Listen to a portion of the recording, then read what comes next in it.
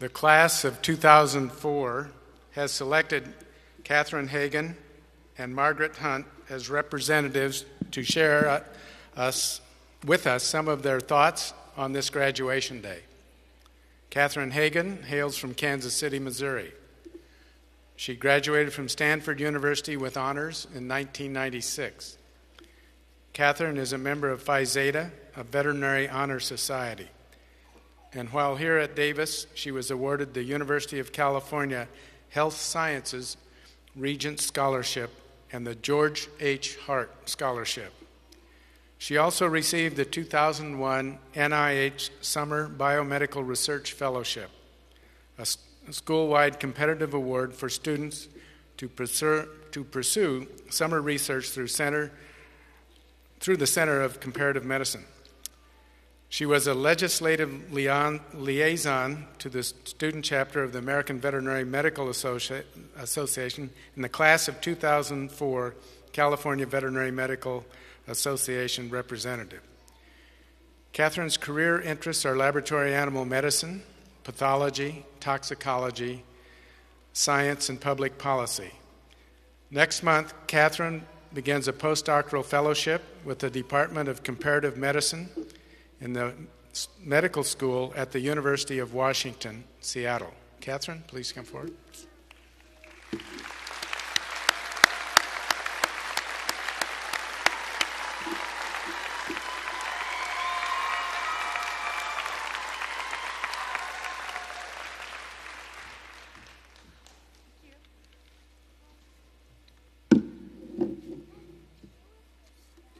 So, have any of you been asked, or anyone who's here today ever asked the following question? So how's vet school? What'd you guys say? I'm going to give you my answer tonight with a positive spin on it. Hopefully it will help explain to friends and family why they haven't seen us for the last 4 years. To get you up to speed, we've lost a lot of sleep and drunk a lot of coffee and learned a lot. Let's start with where we've been, part 1, classes. I thought the best way to review this part of our lives would be with a short exam. It's a little cumulative vet school exam. So we answered a lot of test questions during our time in veterinary school, and sometimes we were right. Freshman year, compare and contrast the physiology of all body systems in all animals. For the practical, name everything in the body and its function. Extra credit, say something about Duke in college basketball, or list who wrote your textbooks. Sophomore year, for everything in question 1, describe common pathologic lesions and the diseases that cause them. Plus, explain how all animals reproduce, how all drugs work, and every parasite, microbe, virus, and toxin that affects animals. For the practical, get your microscope to work. And extra credit, our faculty speaker, Dr. Marks, had an injured toe when he taught us sophomore year. Which toe? Junior year, name all major diseases and how to diagnose and manage them. The practical is your senior year, and there's no extra credit, especially in rounds. That brings me to where we've been, part 2, clinics. Actually, seeing cases made us truly appreciate the hardworking heart, the brilliantly complex kidney, the temperamental pancreas. And it also made us appreciate the difference between our textbooks and reality.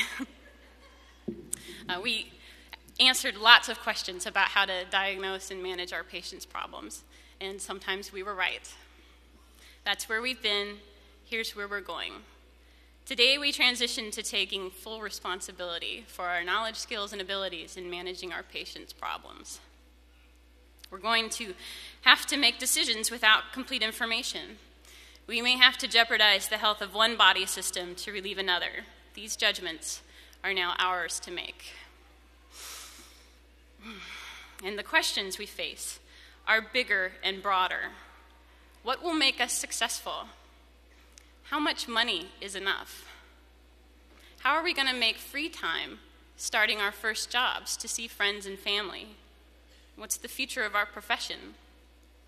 How will we adapt if our careers or our lives don't unfold the way we hoped and planned? What can what we've learned over the last 4 years do to help us answer life's big questions?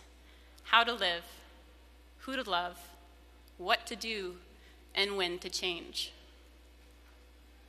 In many ways, life is like a microcosm of the bodies we've learned to manage and treat.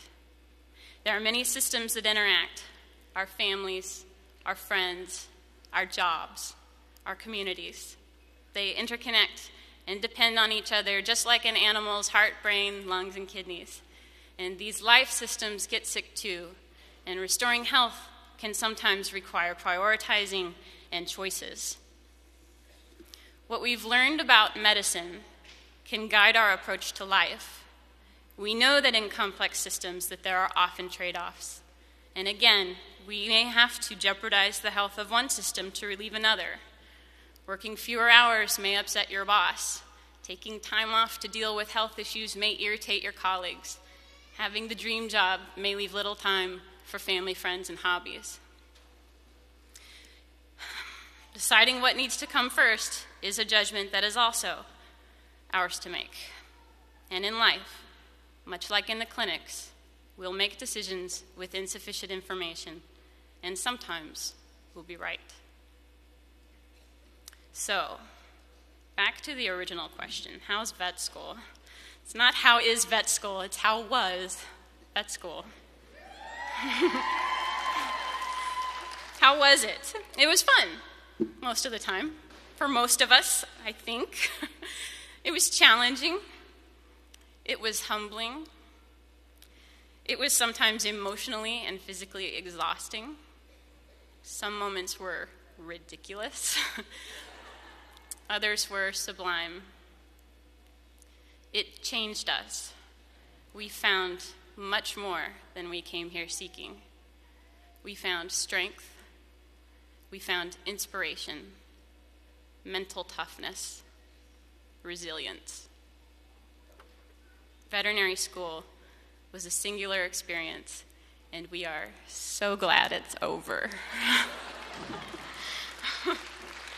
We've really looked forward to this new beginning as doctors embarking on a lifetime of learning. We're smart and ambitious and dedicated, and watch out for us because we're going to do great things.